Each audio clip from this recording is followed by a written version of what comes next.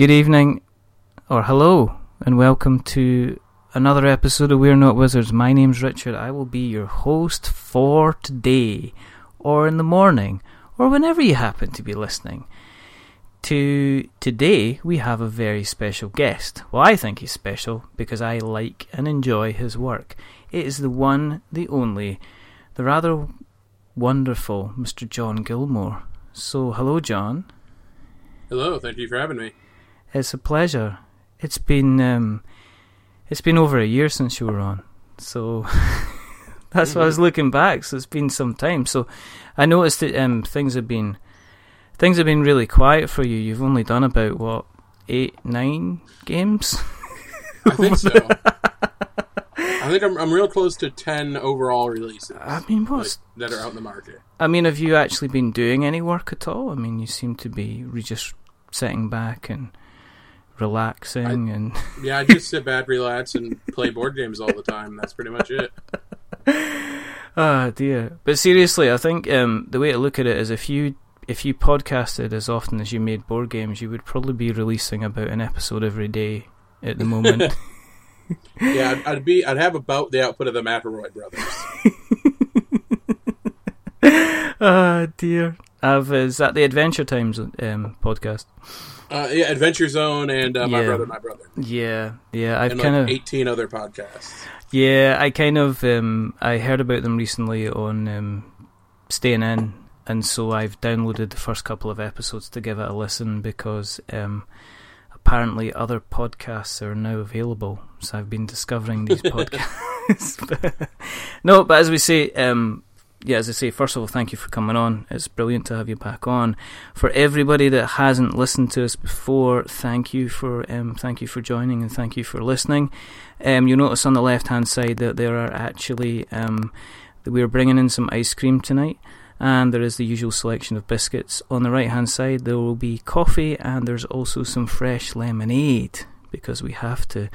But the reason that we do this is because we still think that there's not enough podcasts out there about board games. And the second reason is that John Gilmore's been really busy over the last year, and I thought if I didn't get him on now, we wouldn't have enough time to go through everything that he's been up to. So that's why I'll always make time for you guys. Oh, thank you. So last time we spoke, Wasteland Express delivery service, we touched on that. It was kind of under development, and it's gone on. It's now it's gone out to people. People are now playing it, and have you? Are you? How do you think the reaction's gone to that? Are you pleased how people have been reacting to that? Because it seems to be overwhelmingly very, very positive. Yeah, it's been really good. I think you're always going to have the response has been a lot like Dead of Winter. The people that love it are absolutely going bonkers over it, and the people that hate it really like to talk about how much they dislike it. But I think that's a good thing. I think people being negative about your game is just as good and important for its success as people being positive. I think there'd be nothing worse than putting out a game and people kind of not saying anything at all, not saying saying that they liked it, and then the people that you didn't make them kind of dislike it enough, so they'd say, well, I would do it this way, I would do it that way, because it's all about, you can never kind of make the perfect game. I can only make the game that's going to make me the most happy, and then if other people like that, then great. And if they don't, then at least I still have a game that I want to play a whole bunch of times. Yeah. I mean, the one of the things that's come out is people are going crazy over the inlays. You never mentioned about the inlays when the last time we spoke. Was that kind of like, was that part of the design decision when you were going through it, or was that something you discussed with like Pandasaurus about the kind of making sure that the trays kind of stacked up and were organised as well as they could be? It definitely wasn't part of the design decisions early on in the process. But once we got to the point where we were playtesting it, just about every week or every other week, we were meeting up and playtesting it with Matt and Ben, or I was playtesting it with my local group. Yeah. We realized that setup for the game was about 30 minutes. Yeah. Like to dump everything out of baggies and sort everything out and set everything up. And I'm a big fan of game trays and everything that they do. And someone had made an introduction with me with game trays, so I made the introduction to Pandasaurus. Mm-hmm. And then I was like, Nathan, Molly, you guys should really think about talking to these guys and see what we can do. And, they took, what was about 35 minutes to set up and turned it to about, I can set up the game in less than, usually about 7 minutes. Do you do timed challenges? Nathan did a video where he timed himself before it came out. So there's one on YouTube of him trying to time challenge himself. And it's real fast. He does it really, really exceptionally fast. But I think that's the thing. Everybody, people talk about other games and the fact that you open up the box and you've got 15 baggies full of different components. Then you got to search through the baggies. And then there's a difference between the starting stuff that you start with a game and the mid stuff that you need to play and stuff like that. So I think that's why I think there's been a lot of kind of positive praise for it. And have you? In terms of going forward with Wasteland Express, are you planning? Or are you thinking about kind of potential expansions, add-ons, anything like that for the game, or? Can you not talk about that? Or? As soon as we saw the response to it, we knew that orders, before it came out, it was essentially sold out at the distributor level. Mm-hmm. We just had the few copies that we were bringing to Gen Con. And when that happened, we kind of started the discussion right away about, we should probably start on the next thing for it. Mm-hmm.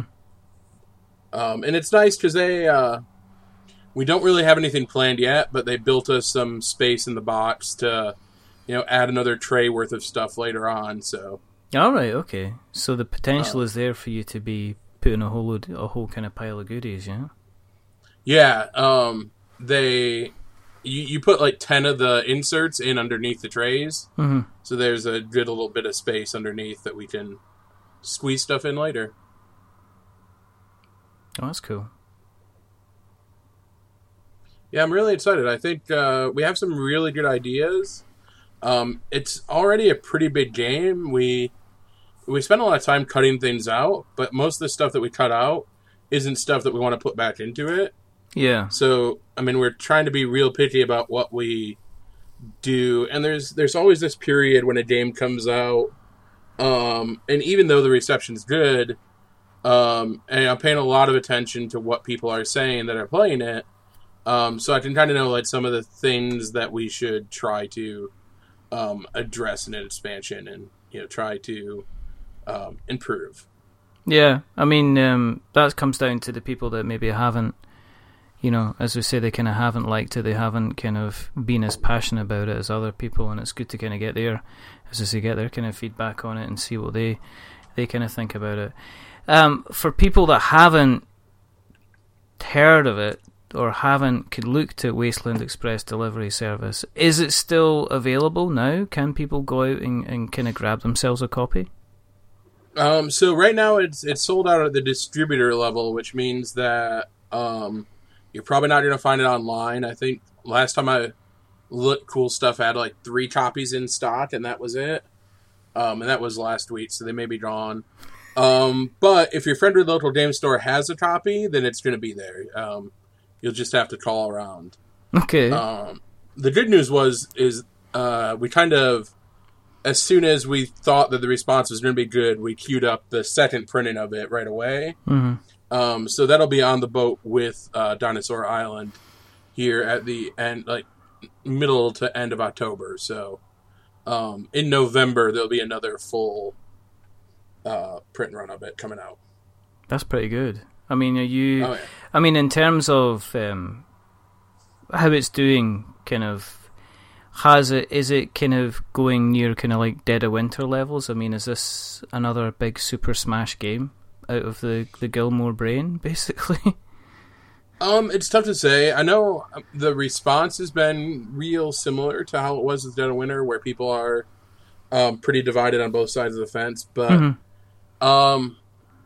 over time, sales will show. I know that there's a lot of talk with foreign language partners right now, which would be nice. Yeah. And some other projects.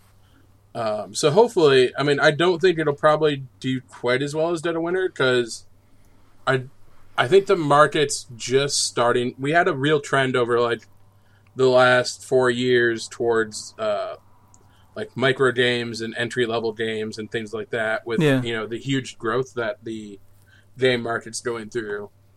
And I think that the market's going to upswing like over the next 4 years to like middleweight games. Yeah. So I think it's going to be one of those games that hits that medium weight like right at the beginning of that upswing. So I mean, hopefully it'll be around for a while. Yeah. Well, I mean, as I say, there's a lot of buzz going for it at the moment. I mean, when you're going to be doing, of you being the type of person that you are in terms of kind of always looking at mechanics and looking how to improve things, do you have a little list of things that you would maybe slightly alter in the existing game, or have you had to step away and say, right, that's it, it's finished, let's not kind of tinker with it anymore? I mean, you always kind of have to draw that line of it's finished, we're not going to tinker with it anymore.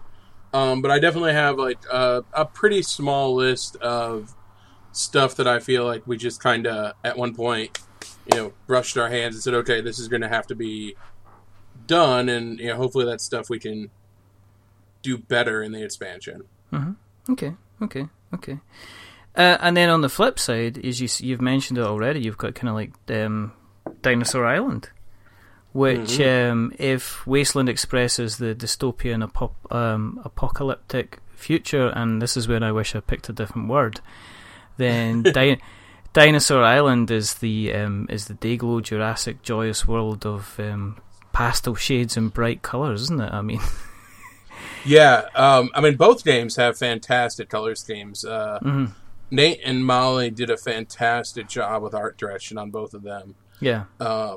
They got a comic book artist to do the art for Wasteland Express. It looks fantastic.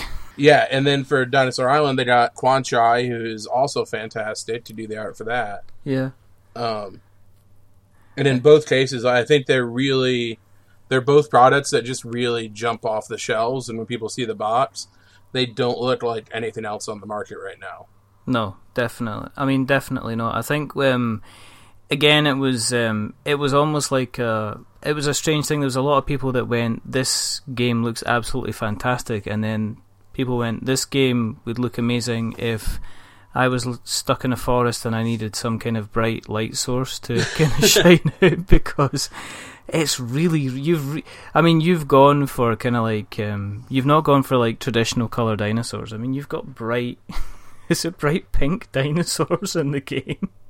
Oh yeah, the meeples the dino meeples are all bright pink. They're fantastic. You've not gone for I suppose scientists out there will probably claim that we don't actually know what colour dinosaurs really were, so there could be potentiality that the Tyrannosaurus Rex did go about bright pink and orange. Yeah, and we're getting a better idea of it, but we wanted to kind of like step back to our childhood, where dinosaurs were still... Like, we were just learning about them, and we didn't know a lot of the things. So, and there's 250,000 other games on the market, and we wanted a game that on the table is going to look completely different than those games. So was it a conscious decision to kind of step out the traditional, I guess, the traditional art box and kind of make it kind of really, really stand out? Because you've got like this, you've got other little things, you've kind of like, as well as the meeples, you've got like the snap bracelets that you're going to be giving out as well. Yeah, a lot of those were just we wanted to do really fun stuff, because we put the pods in the game and the slap bracelets, and Pretty much they're all kind of low cost things that we could do that were exciting, that wasn't adding more content to the game. But the mechanics, they seem to be kind of medium weight mechanics in terms of what you actually kind of do. So it seems to be a game that's still going to be you're going to be still very, very involved in it when you're actually playing it. I've had a lot of people compare it to like the weight of Vinhos. All right, okay. So it's like a nice like light to medium worker placement game. And that's I kind of wanted to do that to get away. I mean, at its core, and I don't think people realize that, like, I mean, Dead of Winter has some kind of Euro-y mechanics to it. Yeah, it does, yeah. Feld was kind of the inspiration for, like, the dice allocation mechanics in Dead of Winter for me. Which is funny to say that when I say Feld is an inspiration for Dead of Winter. But with these games, like, I wanted to try to, do... To me, the best games are what Matt and Ben call mid-Atlantic games. Yeah. They kind of take the smart Euro play and add in some Amerithrash style, randomness and fun. And that's what we want to do, especially with Wasteland Express. We want it to be pick up and deliver, but with combat and quests. And it's not just whoever has the most money at the end of the game. It's a race to 3 victory points, and you can get those victory points by doing different quests. And the quests can be economic-based, or they can be combat-based. Yeah. But even the combat is, like, kind of driven by the economic portion of it, because you need to get money to, like, modify your truck and, make it awesome. I mean, with you kind of hitting your stride with... are you thinking about other mechanics to kind of include in future games? Do you have a big kind of like ticking off list, or are you constantly experimenting with kind of new, maybe more complicated mechanics to introduce to kind of like a kind of a wider audience? I'd like to think that I'm always experimenting. I mean, I still have a couple games that I'd like to check off my list. Asteroids, which is one of the upcoming Atari games. We just released the first one, Centipede. And Asteroids is a dexterity game, so that'll be my first dexterity game that I worked on. Okay.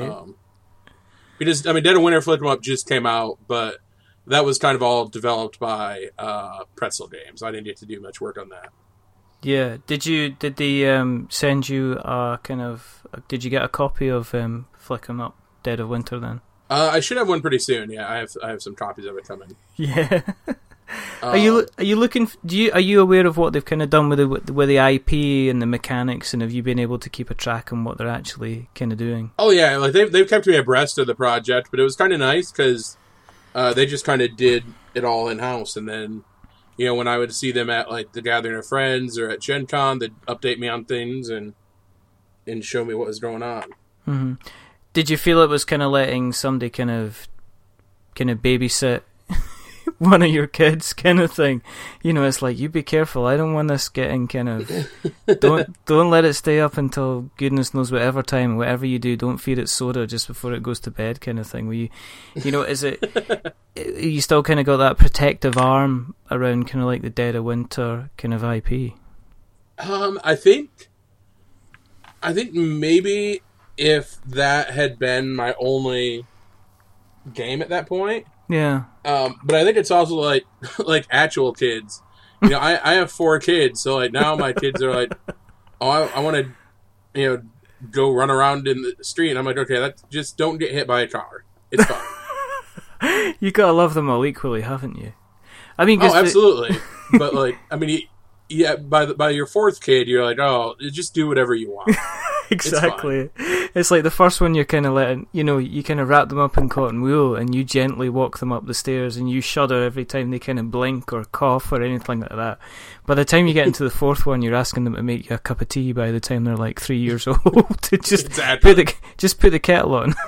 How do I check it's ready? Well, just just touch the side of the kettle, but really quickly. Don't want you kind of burning your hand. But it's been really fun to like see other people play with that universe. Same with the Dead of Winter comic book. Yeah. It's really neat to see somebody else's take on that, and I got to meet Kyle, who's the writer of it at Gen Con, and I also met Dabo, who's the artist. Mm-hmm. And it was nice to sit down with both of them, and like Kyle's a huge he got introduced to Dead of Winter, and he's like, I want to make a comic book about it. So I mean, he's a fan of the source material, and to see him like do these weird stories with these characters that I love is pretty fantastic. Did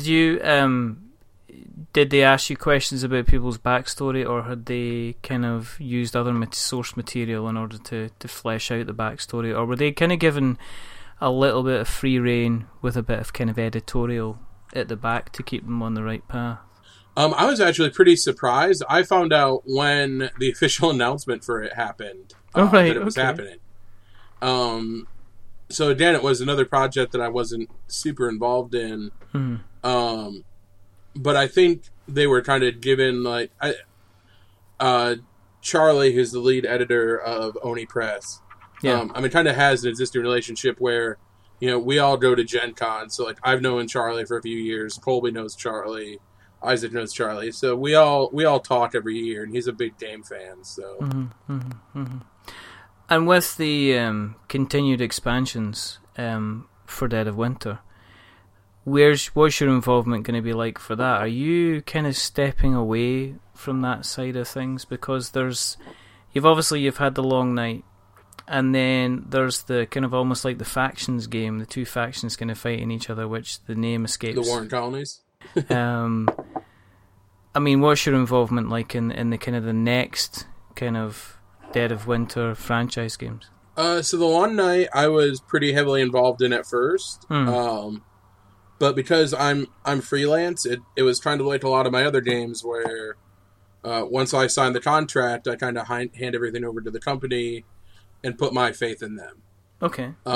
Luckily Isaac is my co-designer on it, and he is full-time and the lead developer for Plaid Hat.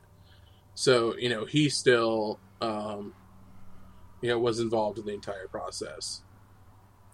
But a lot of times it's just once you sign that contract, the company takes over.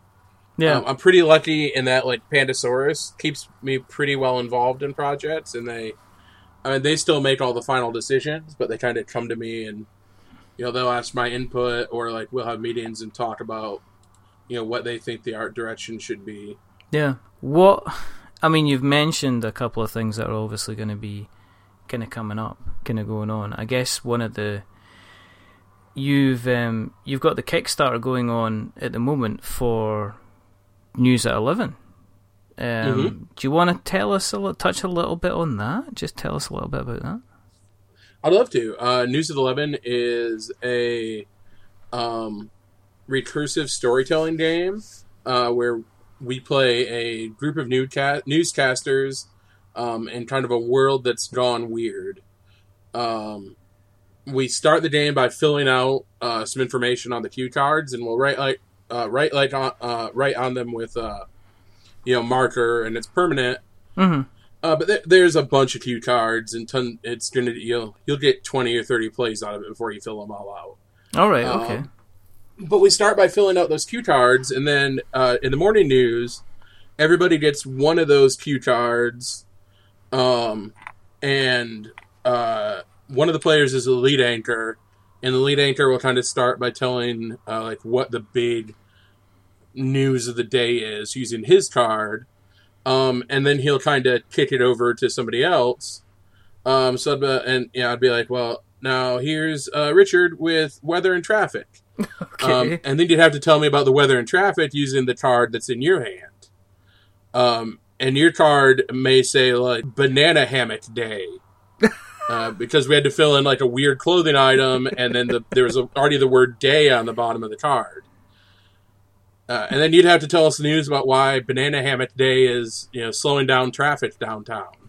Well, it's obviously because, as per usual, there's always one person that decides that they've got to bring along not just one inflatable 6-foot banana, but at least half a dozen.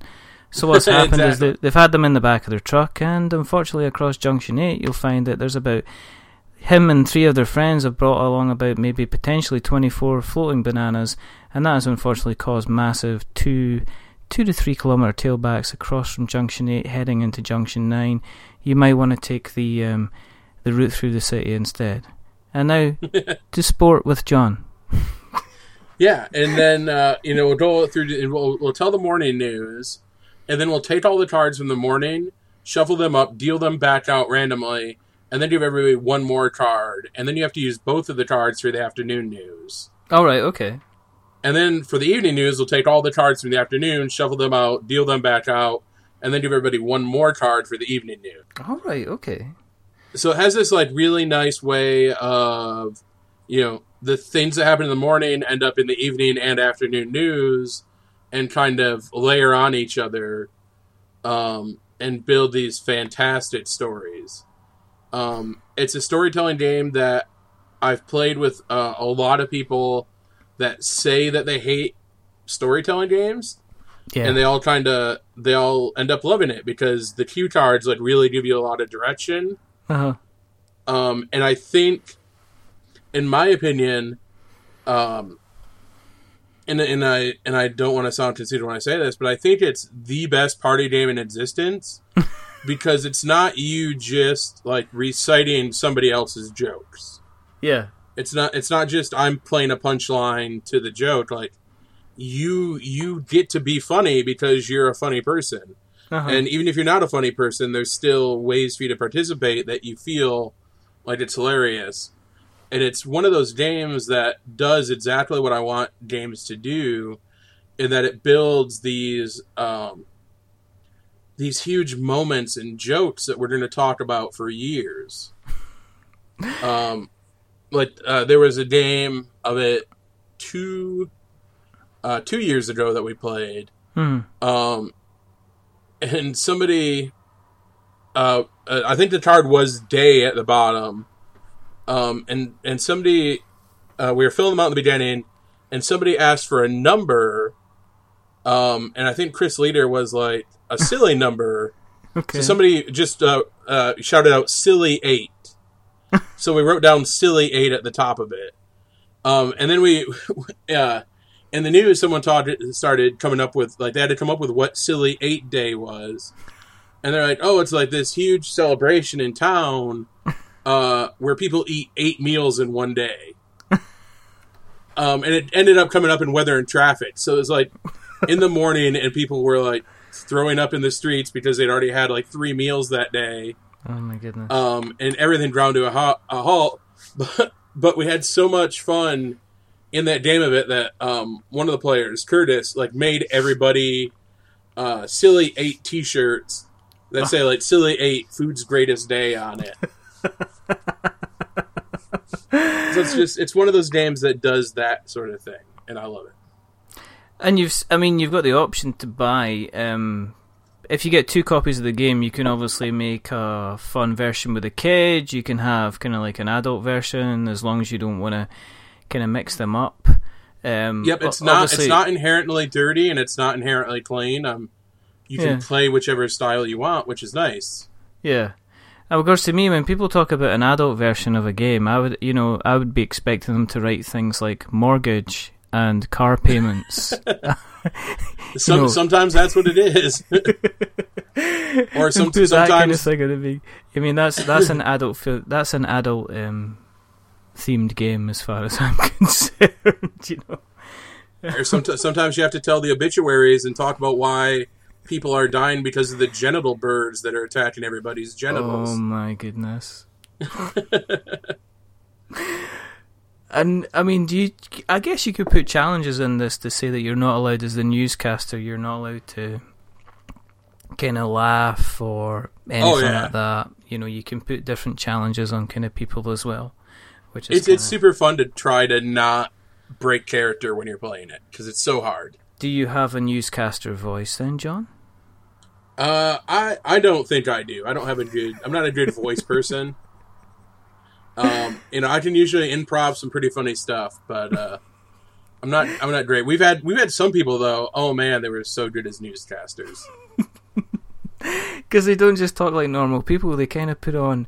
Well, over here in the UK, you can tell quite clearly, like when you have like a kind of a well-spoken person reading the news, because it's very kind of perceived tonight, and this is what's going to be happening, and they're very, very well-spoken. The American kind of newscasters, they kind of try and talk American posh, which is kind of some kind of weird hybrid kind of languagey type thing, and it's really difficult to. It's not something I don't think you would ever see an American newscaster out in the street speaking in the same voice that they would talk about when they were on the kind of the news. So it must be kind of like a whole. It seems like they always try to like drop their voice down an octave, and tonight with the news we have. Exactly, and everything's kind of clipped. You know what I mean? Yeah. He was picking his feet in Poughkeepsie, but we found him later on. And there's a random quote for you. I mean, the other nice thing about the game is that there's no scoring in it. We just decided like this is a game that you're gonna play for fun, and if everybody has fun, then that's the goal of the game. Like nobody plays Cards Against Humanity and keeps track of the score. No. So why even bother it? And some people are gonna say, well, it's an activity, not a game, but like you don't keep score in Dungeons and Dragons, and no, you don't win Dungeons and Dragons, and that's a game. So, and there seems to be kind of like almost like a popularity for there to be enjoyment coming out of a box, which isn't necessarily a box of chocolates or a box of wine, but you've got the escape games, the exit games that seem to be happening at the moment. There's a lot of them getting made. Earlier in the week we had Tom Clare on with The Champion in the Wild, which is, again, it's about making up the funniest kind of event that different animals could kind of get involved in. So, as far as you were concerned, was this kind of like a nice, was this kind of like a nice palate cleanser to get involved in something where there wasn't kind of like massive amounts of mechanics? You could just kind of throw around some ideas of how it was going to work. It was. I would say we still spent a surprising amount of time playtesting and balancing it. Part of it was just because we enjoyed it so much that we'd play it whenever we got a chance. But a lot of little things like figuring out like what lexical items work best on the cards, or we developed because we have a few players in our group who don't like games where they have to think of stuff on the spot. Yeah. So we came up with this producer role that doesn't actually talk during the game. They just kind of like sit off to the side and use these producer cards to like direct the game and like throw wrenches into it. Oh, right, okay. And introduce new aspects to it while they're playing it, so that even people who don't like to do that can still have a good time and enjoy it. So is it kind of like the guy that would stand at the side of, like, say, Whose Line Is It Anyway? Like the improv show? Yeah, kind of. Or like, the producer behind the scenes on, behind the camera. Yeah. Where, he's like writing notes on a board and like holding them up for the news crew to, tell them like, oh, cut to interview or things like that. Oh, right, okay. So you can put people in situations where they're having to kind of make stuff up on the spot, so the producer can be quite an evil person if they kind of want to. Yeah, they can, and it also has some safety valves in it too. Like if you have another player that's like kind of not quite sure how to put together their piece yet, especially like later in the game, where you have multiple things written on 3 different cards. Like they can throw the technical difficulties card out. Oh, right. And kind of direct the people to take the pressure off that person and put it on somebody else and give them a minute to think. Okay. Now at the moment it's on Kickstarter. It's on Kickstarter right now. I think we have about 15 days left. Yeah, and you can pick up a copy for 19 shiny $US. Yes. Which is or 2 copies for relatively cheap, I think. Inexpensive. Cheap as me in a miniskirt, believe me.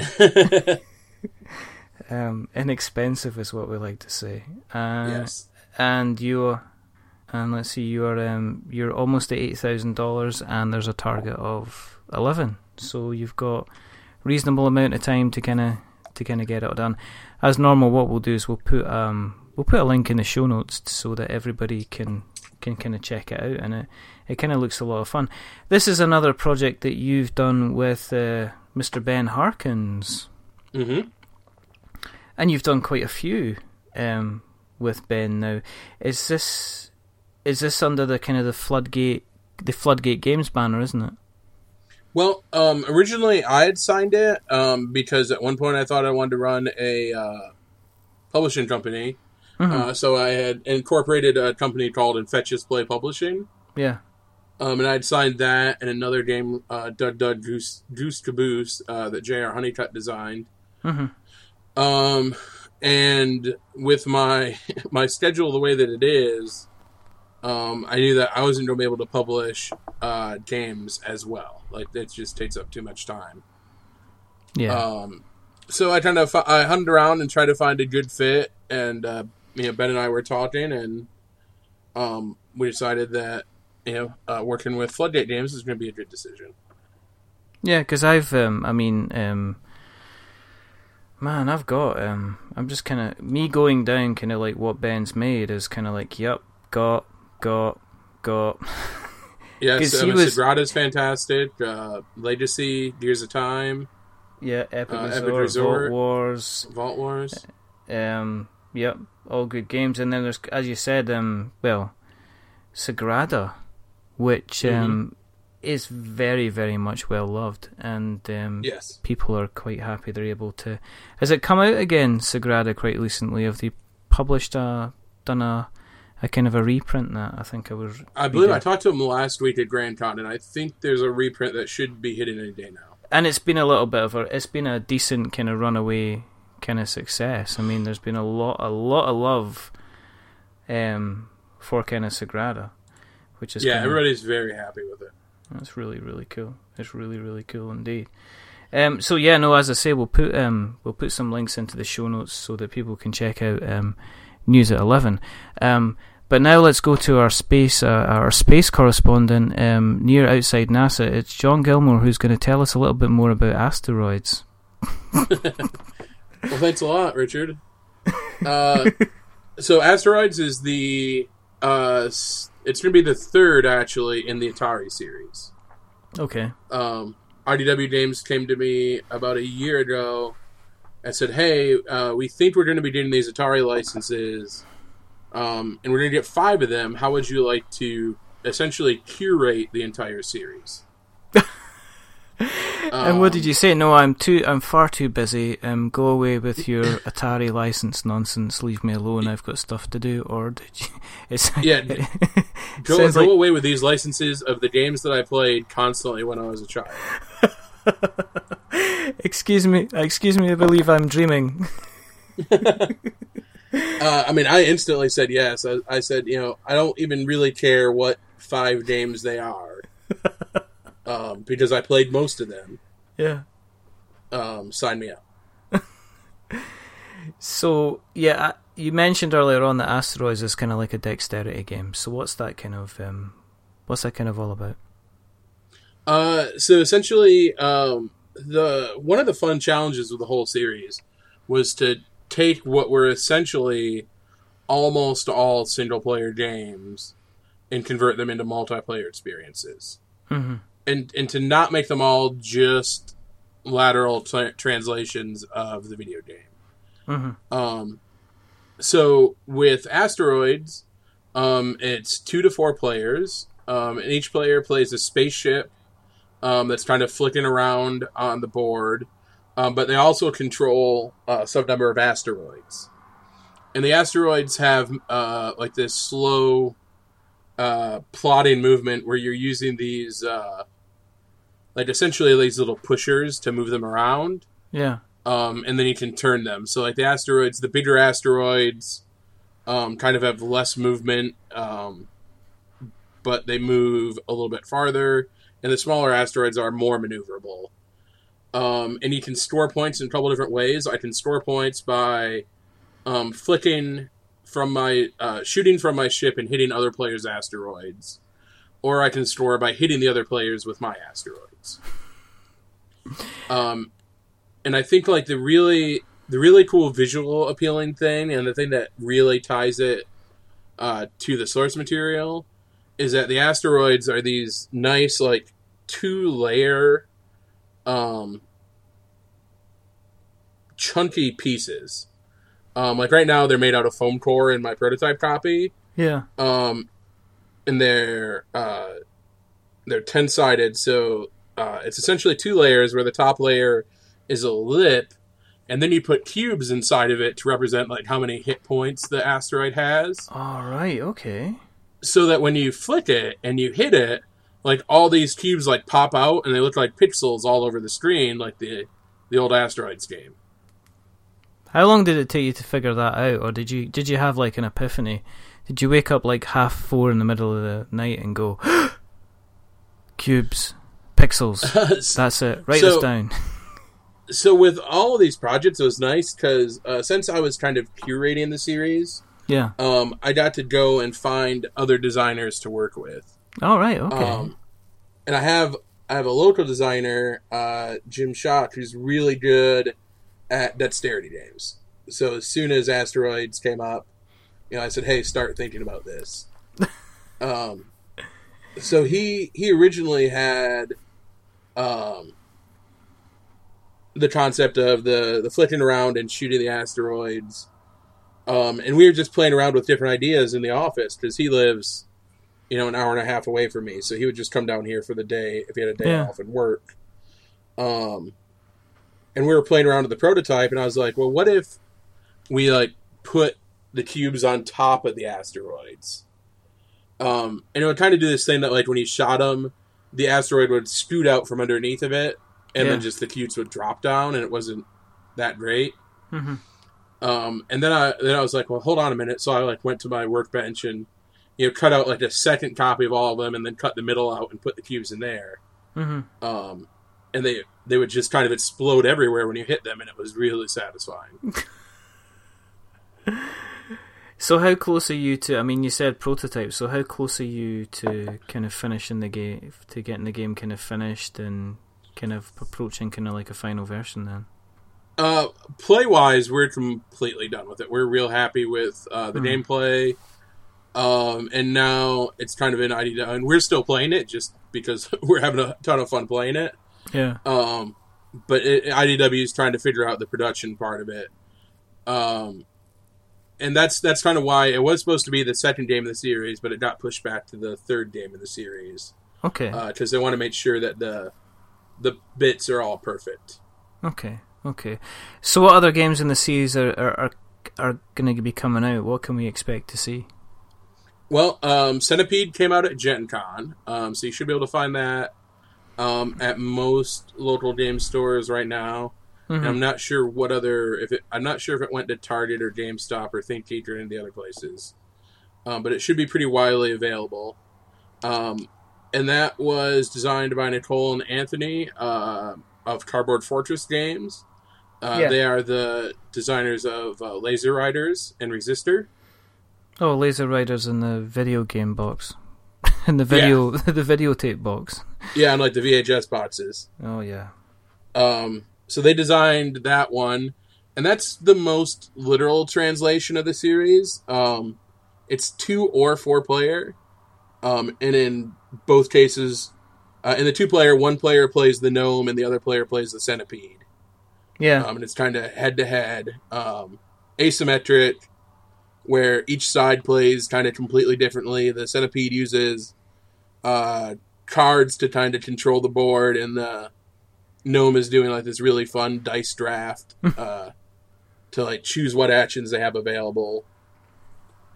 And then Missile Command will be the next one, and I'm just wrapping up everything with that. And it's a 4 to 6 player negotiation game. What? But hang on, hold the phone. A negotiation game.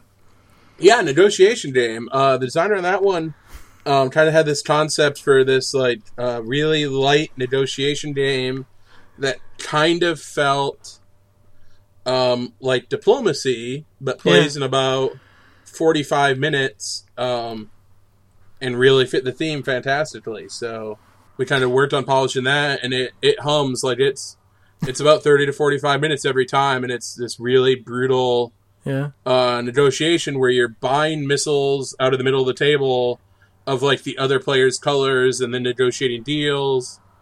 And the kind of the thematic tie to Missile Command is after the negotiation phase where we've made all our deals and bought all our missiles, we take them all behind our player shields, and we have this Missile Command board that we program out where we're shooting the missiles. And so the missiles are all color coded. So if you're the blue player, if I put a blue missile in lane number 1, then it's going to be shooting at your number 1 city in front of you. All right. Okay. Now, if I'm the orange player and you put an orange missile in lane number 1, our 2 missiles will hit each other and explode. All right. Okay. Just like in the video game. Just like in the video. I was going to say that. Just like in the video game. Yeah. Yeah, and then and beyond that, it's just like, so you negotiate, you resolve explosions. As soon as one player's cities are completely exploded, then you score, and that's the end of the game. Yeah, I was going to say, if people don't remember Missile Command, if there's a scene in Terminator 2 where John Connor is playing Missile Command, and then I had to double check myself because I realised that Terminator 2 is like 25 years old, so there's going to be a whole pile of people that are going to go, what, Terminator 2? Yeah, it's gonna. I think it just had its like 3D release, so it's if you go along and watch that, obviously other films about Terminators are available, but yeah, it's about, you'll only need to stay for like the first 15 minutes or something because that's when the scene happens, and then what to do is to go out and then track down a kind of a copy of Missile Command, the board game. I mean, when's that due to kind of be released? I know. So Asteroids just came out. Yeah. I think Missile Command will be sometime in the first quarter of next year, hopefully. Maybe second quarter. Okay. And then Asteroids will be probably Gen Con next year. I'm kind of I really need to definitely make sure I'm not looking at the internet for the next couple of months to see when these are coming out, because I am, obviously the first console I ever remember playing was an Atari 2600. So I remember playing kind of Space Invaders. I definitely played Centipede. Didn't play Missile Command, but Asteroids. Certainly remember kind of playing that at some point in some kind of machines. So this is kind of hitting a kind of a nostalgia button, definitely for me. Was there a reason that I guess they published them directly because they could, and they didn't see the point in kind of going to kind of Kickstarter? Yeah. Was that kind of like a conscious decision by IDW from the kind of the very beginning that they were just going to go ahead and just kind of self-publish it because they could? They certainly do a mix. They have pretty well defined like what is a Kickstarter game for them and what isn't. Yeah. So like Ninja Turtles was a Kickstarter game because it's tons of minis. Yeah. Same with Legend of Korra that's on there right now. Yeah. I saw that. But they had like 10 Gen Con releases that weren't Kickstarter games. Yeah. It's kind of interesting to kind of see the mixture where you get games that they need.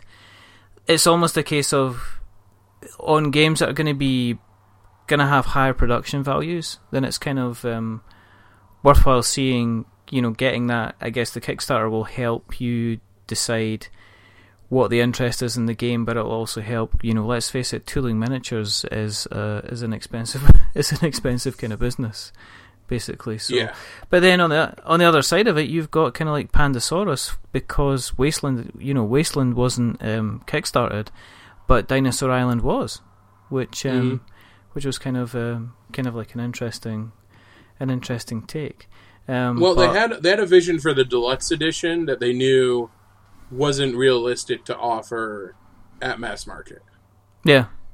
But they wanted to offer the deluxe edition with the metal coins and all the really nice plastic bits and everything else.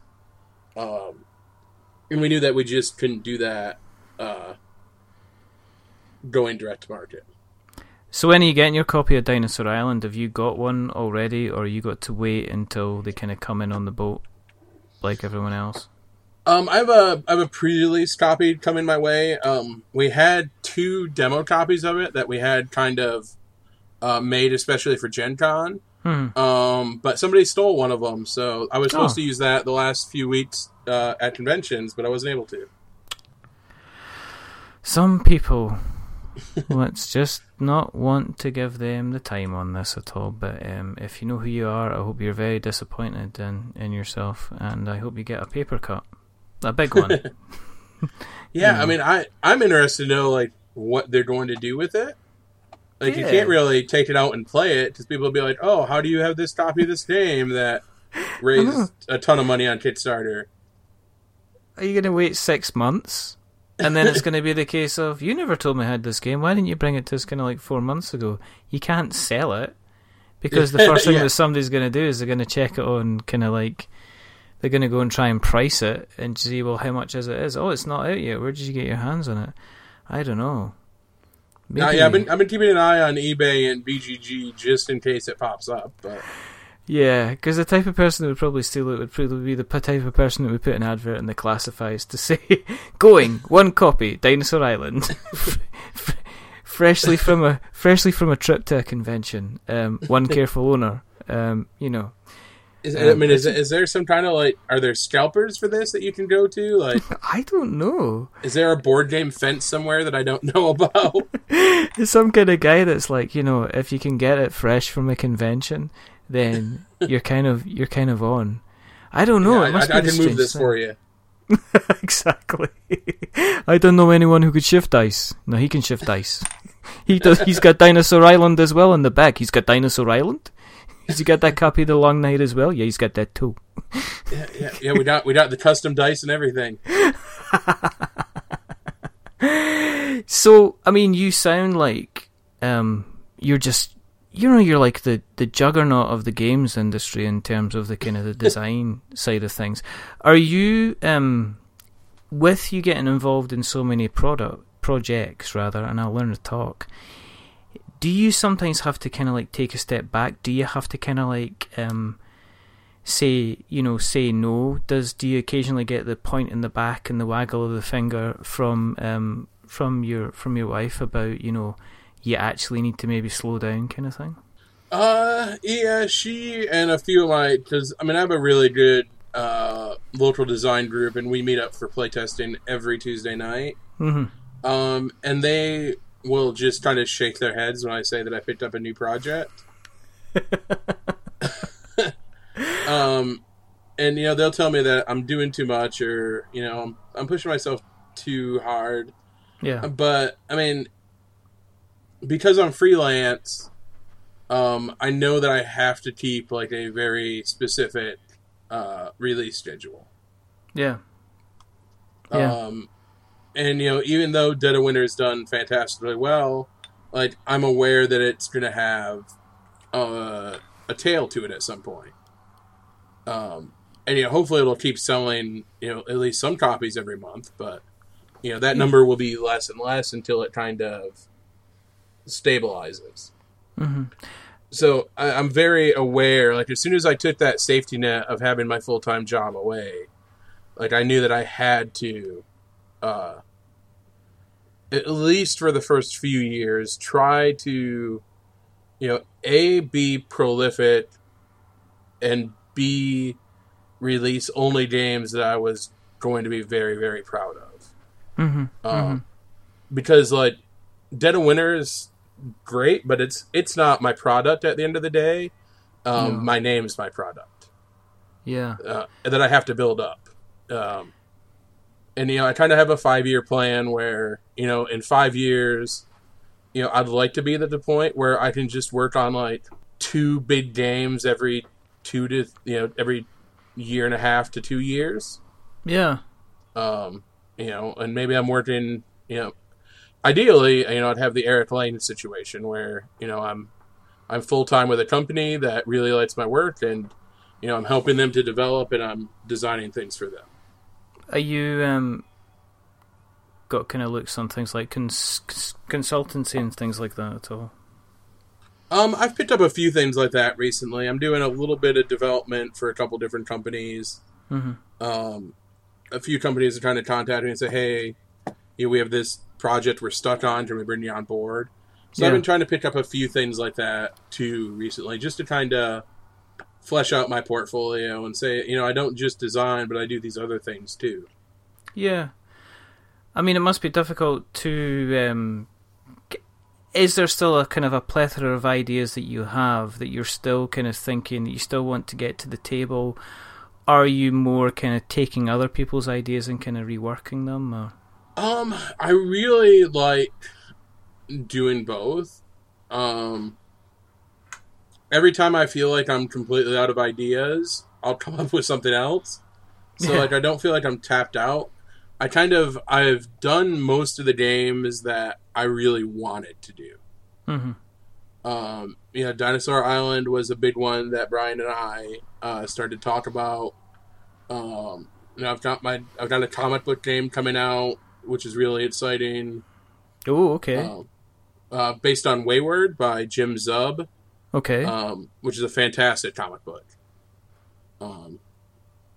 So it's been nice because I've been able to check mark off a lot of those boxes that I wanted to do early on. Yeah.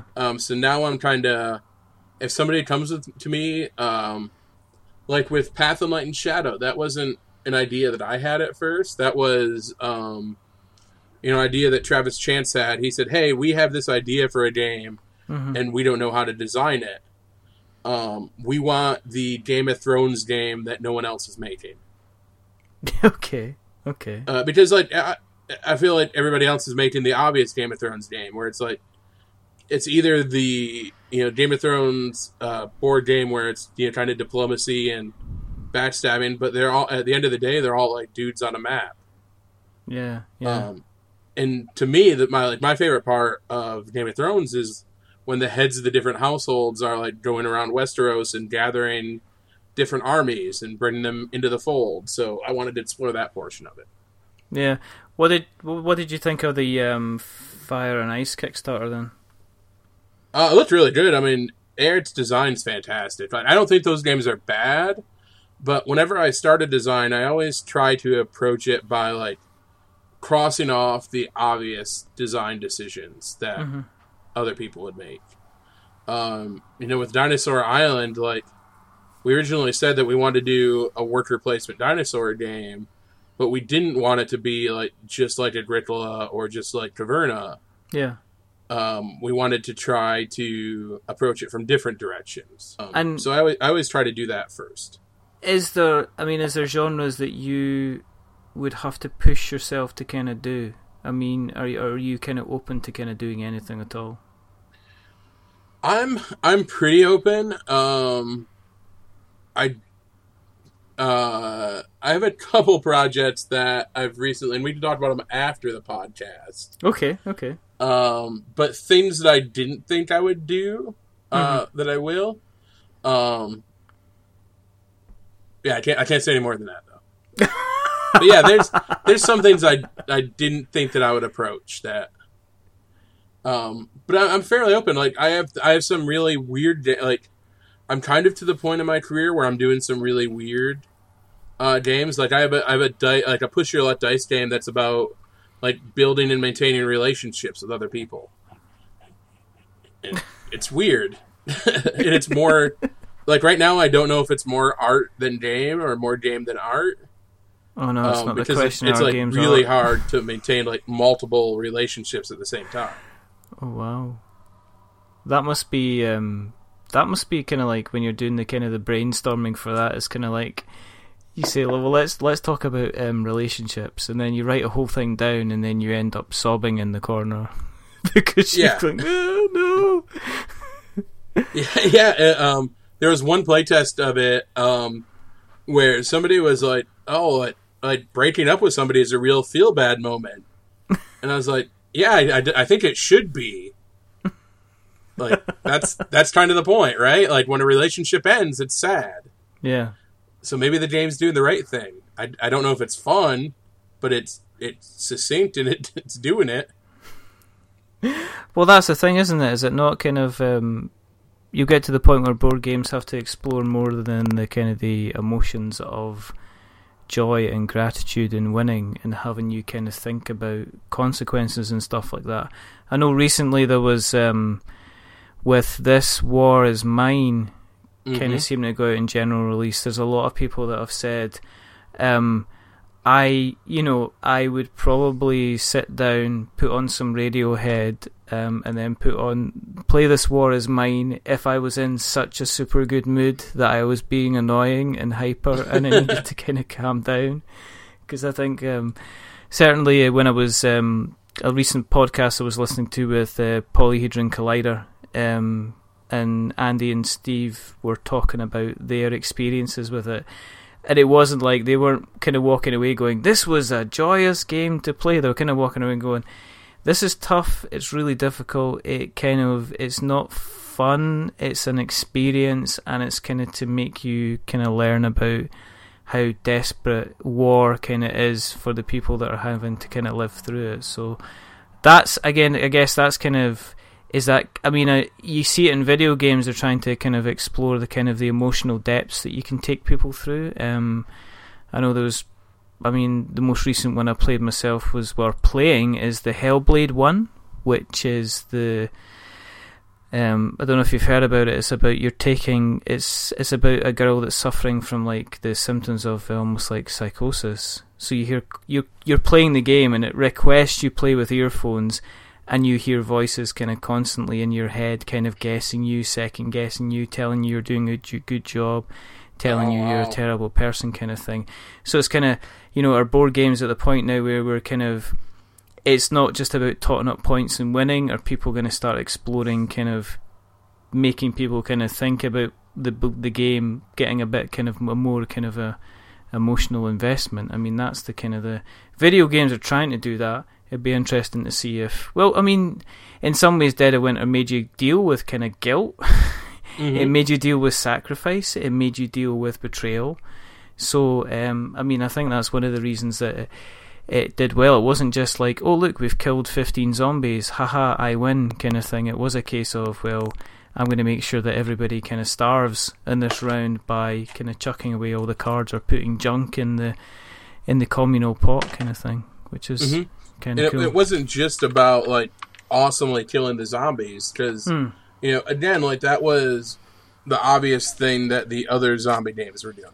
Yeah. I love Zombicide and I love Last Night on Earth, but neither of them make the decisions that I wanted to make. No. And I think it's nice because our video game or our board game industry had the video game industry kind of, breaking ground for us the last, 40 years-ish? Probably longer, right? Yeah.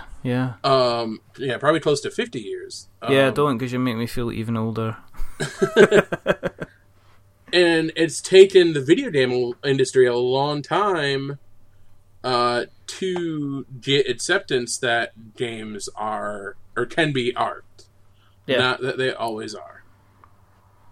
And it's nice because now that discussion's already been had by video games, it's a lot easier to get people to say, okay, well, board games can be art too. But I think, for sure, like I really want to try to explore more of the human condition, because I think that's a beautiful thing for us to do.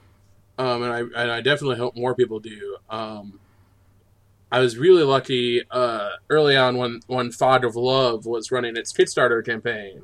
Yeah. I reached out to the designer of that, and like he sent me a prototype copy of it.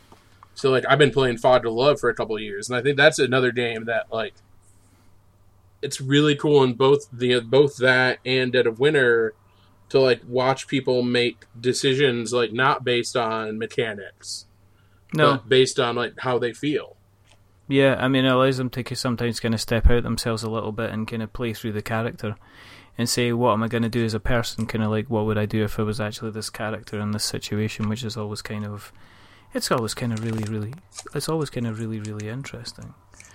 Yeah, and it's easier for some of us. Like, some of us play games for that escapism. Mm-hmm. So for me, it's really easy to slip into a character and make my decisions in that way. But for like other people, like my wife, it's really difficult for her too. So I think games can be a very powerful tool to do that.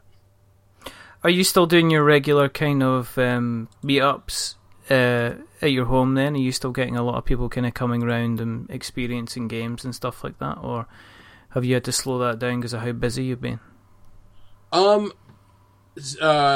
At the end of last year, we bought a house, so we kind of slowed down a little bit while we were, getting the new house ready because we didn't have a place that was very convenient to do it. Mm-hmm. But we've kind of ramped back up. Actually, this Saturday is our next one. Oh, right, okay. So hopefully we'll have 20 or 30 people over Saturday to play games. Cool. Which is nice because it's the first weekend in like 6 weekends that I'm not going to a convention. So I'm gonna still you'll be able to get up out of bed and say, right, I don't have to have a 5-minute shower, grab a quick breakfast, get in the car and prepare myself to drive somewhere or fly somewhere or think about a hotel or something like that. You'll just be able to get up and go, right, put these sweatpants on, maybe get myself a shower, kind of have some breakfast and kind of chill out a bit. And spend a day playing somebody else's games that I didn't design. I know. Do you have to switch off the kind of the designer mode in your head? Do you kind of like step away and say, right, okay, I'm just going to play the game for what it is, and just enjoy it? Are you able to switch off and do you allow your brain to do that, or are you always constantly thinking, well, that's actually a really good mechanic, I could use it somewhere else? Or as you just use these games to just kick back, relax, and kind of chill out? I have a really hard time switching it off now. But I've always been very non-competitive when I play games.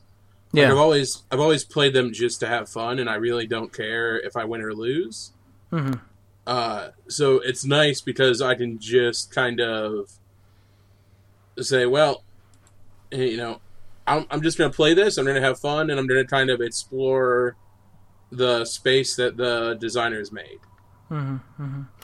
Is there any games that you have you've been enjoying recently then that have kind of really kind of caught your interest and caught your intrigue? Well, I think Mansions of Madness is the best game to come out last year. Yeah. The second edition, I think it's a perfect 10. All right, okay. I think it's a fantastic. It's the best implementation of an app in a game. Mm-hmm. It's fantastic because I played like this the very first scenario probably about 15 times, and it feels different every time. Yeah. And it has this really amazing thing that I can replay the same scenario Mm-hmm. and like try to figure out different ways to beat it that aren't very obvious. So that's is that getting a lot of time to the table at the moment then, yeah? Almost whenever I can get a chance. Like, it's one of the few games that I've been hauling to the conventions with me, just in case like I have time to play a game like at 10 o'clock at night after the hall's closed and we want to play something. Okay. And is anything else kind of caught your interest at the moment that's going to be kind of that you've seen that's going to be coming out that you've went, oh, I've got to keep an eye on that or make sure I get my hands on a copy? I just traded for a copy of Ex Libris. Okay. I'm really excited for that from Renegade Games. I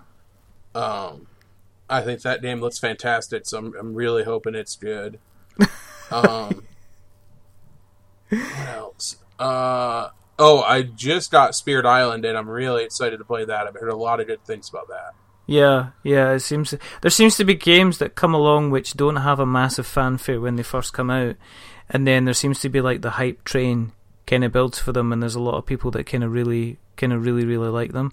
I think Dice Forge quite recently, kind of a lot of people have. I kind of got myself a copy of that based on the fact that people were just saying, "Listen, it's light, it's fun, it's glorious, but it's got an amazing kind of tray in it for organising all the stuff. Once you kind of have to take it out and put it away, the setup time is kind of like next to nothing in terms of how it goes. But it's a nice little shiny little game that has artwork that's very, very similar to the Dark Crystal because it looks like it's got the Dark Crystal kind of on the. A Dice Forge, right? That's the one you're talking about. Yeah. It feels like the art in it feels a lot like Seasons. Yes. Like it looks like it belongs in that world, or Lords of Zidit as well. Yeah, absolutely. Yeah, but and the Dark Crystal, I can see that too. Definitely. I don't know if there was rumors about if there's been rumors about a Dark Crystal game, if they're making that, or I don't know if I got confused. But people have posted pictures of the box and the components, I think. Yeah, I don't know. What's your view on the kind of the using all these IPs to kind of like build kind of board games out of it? Because I've seen good and bad. I saw the Kickstarter for Total Recall, and I think I spoke about this recently on another show, but it seemed okay, and it seemed to be like an intrigue type game where you were deciding who was the good guys and who were kind of like the bad guys. But what's your viewpoint on them? Kind of seem to be a new IP getting brought out in cardboard format kind of every second or third week. The Terminator game got announced. The Fallout 4 game has kind of been announced. I've seen Labyrinth kind of out there. I mean, what's your thoughts on that? I think that the percentage of bad IP games is very similar to the percentage of bad games in general that are coming out. Right, okay. And people seem to be turned off by IP-based games, and I think there is just as many poorly play-tested and developed games that don't have IPs. Yeah, if not more. Yeah. See, it's different like when you were talking about kind of like Asteroids and Missile Command and Centipede, because you have to do something with the IP. You have to be kind of inventive to create a game out of that. Mm-hmm. But I'm just concerned that I've seen, again, maybe this goes back to video games, that I've seen so many lazy tie-ins between video games and movie IPs to kind of make me a bit concerned at the number that seem to kind of be coming out. We've got Resident Evil 2. That board game's going to be coming out kind of really soon on Kickstarter. And again, I heard people talk about the Labyrinth game, and they weren't entirely enamored with what had kind of happened, or what the kind of the end result was. But we'll see what happens.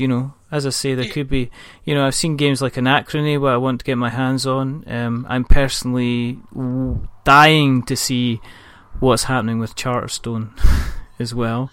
Yeah. I believe there's been a gameplay video released, so I think I'm going to be I think checking. Rodney just posted his how to play.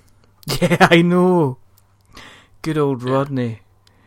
But yeah, I think it's enticing as a designer because I get excited about the chance to play in these worlds that I enjoy, like with Wayward.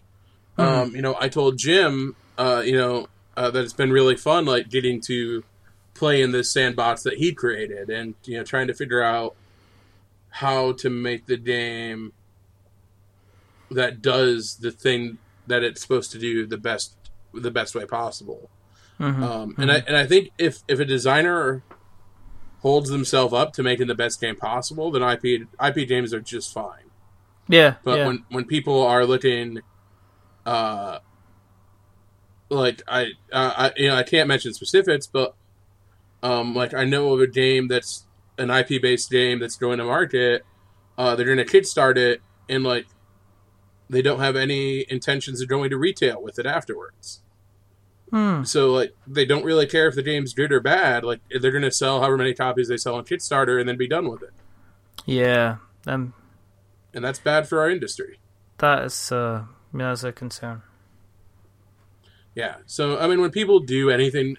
I mean, people smell blood in the water right now with our industry. Yeah, you can tell that, yeah. And there's people that are going to do awful, awful things, just like we've seen happen in the video game industry. Yeah. And I think if we don't learn from the video industry and the video game industry and try to address those problems before they happen,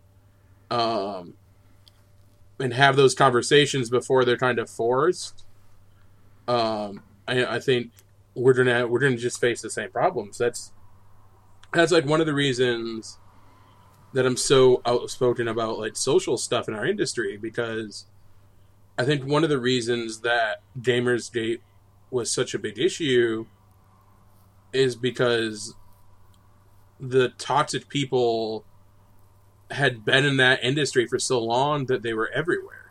Yeah. And like, I mean, we need to try to like get that out of our industry now before it becomes a problem in 5 or 10 years. Yeah. So hopefully they learn. It's about making people aware of, I guess it's, the unfortunate thing, as soon as a thing becomes popular and you want it to be available to everybody, then ultimately you will attract kind of everybody. And then, it's almost like a double-edged sword. And I think I've said this in a couple of shows before, is that I think there are some people that like board games kind of being a niche that don't have the kind of the mass market appeal, because they're worried about if they open the doors and everybody comes in, what's going to be coming with it. And I think that happens to any kind of pastime or hobby that becomes kind of very, very popular, is the kind of the audience that will come in with it at the same time once everybody is kind of interested in it. So, and while board games have been around for a lot longer, even than video games, if you think about absolutely. what they've been finding them, it's kind of interesting to see what will happen over the next kind of 5-10 years as it grows and becomes even more popular. Yeah, and when I talk about like our industry being younger than the video game industry, like obviously I'm talking about like the new absolutely, hobby board game industry. Yeah, absolutely. But I hope we do. Yeah. There is, and I think we could do an entire podcast about that. We certainly could. But one thing that is very, very important is, and if I'm going to ask this question, I have to ask it to yourself, because I don't think there's anyone else more qualified to answer this question, is that the zombie apocalypse has happened, Mr. Gilmore. Oh, no. Now, your wife and your family, they are safe and they are locked up and everything is good, but you have been stuck in the middle of the city and you're making your way back from wherever you have been towards your house, but the zombie horde is heading your way, so you duck down an alley and there is a back door open which you force open more fully, throw yourself in, and then close the door behind you while the rampant undead are heading towards you. When you turn round, you find yourself in what can only be described as an emporium of cardboard. It's almost like an entire rainforest has been crushed, pressed and coloured in front of you, because you've never seen such a collection of board games. In the middle of the floor there is a trolley. The trolley is light and nimble and manoeuvrable, and even has one of those air brakes so it can stop if you're going too fast down a hill.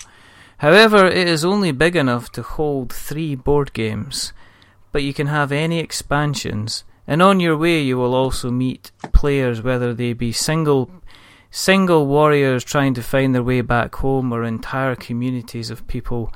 But the answer to the question of whether they would like to play a board game will always be yes. What 3 board games does the designer of Dead of Winter take with him? This is a very, very good question. I have a very, very small list of 10s. Oh, okay. You're allowed 3. You're allowed 3, and you can have any expansions at all to go with them. And I only have 4 10s, so this shouldn't be too hard. Okay. First pick is Cosmic Encounter, the Fantasy Flight Edition, with all the expansions. Okay. I wouldn't ever want to play it with all 8 people. Yeah. But I want all those aliens in there. I gotta have them. Okay. And also the dials from the new expansion, I think, are fantastic. Oh, there you go. Okay, that's quick. So Cosmic Encounter, and then next is probably going to be Nations. Okay. With the expansion, I think that's the best Civilization game. I know everybody loves Through the Ages, but I think Nations shines. All right, the last one. It's the last one that's a doozy. You know. Well, the last one, John. And there's a little bit of banging, slight scratching on the front door as the zombies have noticed that you are inside. Mansion's Madness 2nd Edition. There you go. Yeah, just like that. You pack them in your trolley. You rush down the road. You get home. You have adventures. Pretty much like Kane and Kung Fu, except board game related adventures where you solve problems. And you get back to the wife and the kids and everything's fine. So there you go. So thank you for answering. And I realized I picked all long games. I should have taken Hanabi. Hanabi's my other 10.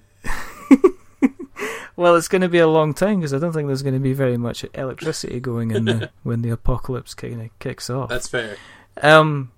Listen, thank you very, very much for coming on. I'm aware I've kept you on for a long time, so it was my pleasure. Thank you for having me.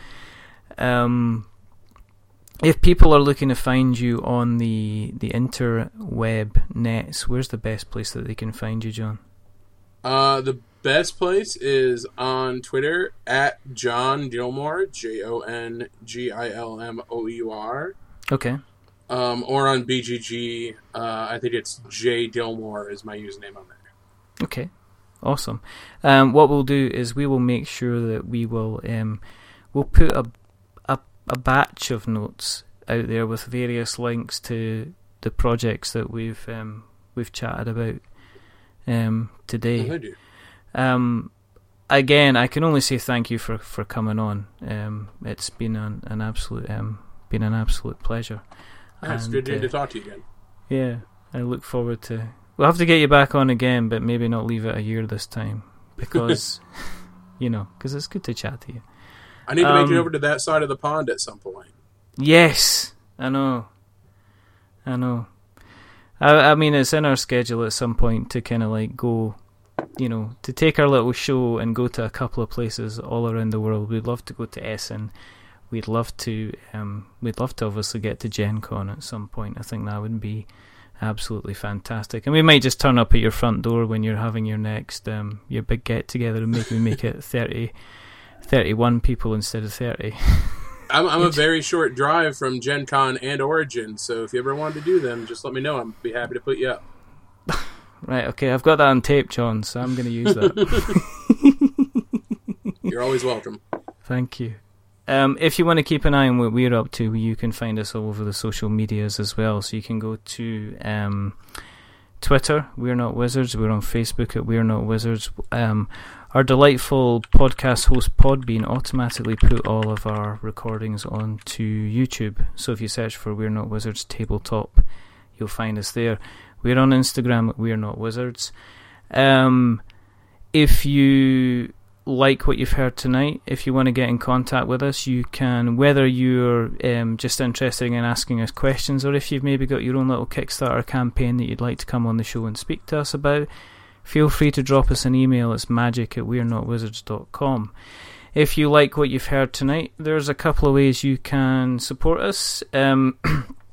I said I would mention it once. Yes, we have a Patreon and you can find it at We're Not Wizards. No, I'm not begging for money because we're happy where we are, but we obviously appreciate any support. There's t-shirts on Redbubble. They're very nice. I have one. It's very nice. But we do like it if you tell other people, though. I think that's the main thing. So if you jump onto Apple Podcasts, if you rate us or give us a review, just remember, don't give us a 10, because that'll make us big-headed. But don't give us a 1, because that will make us cry.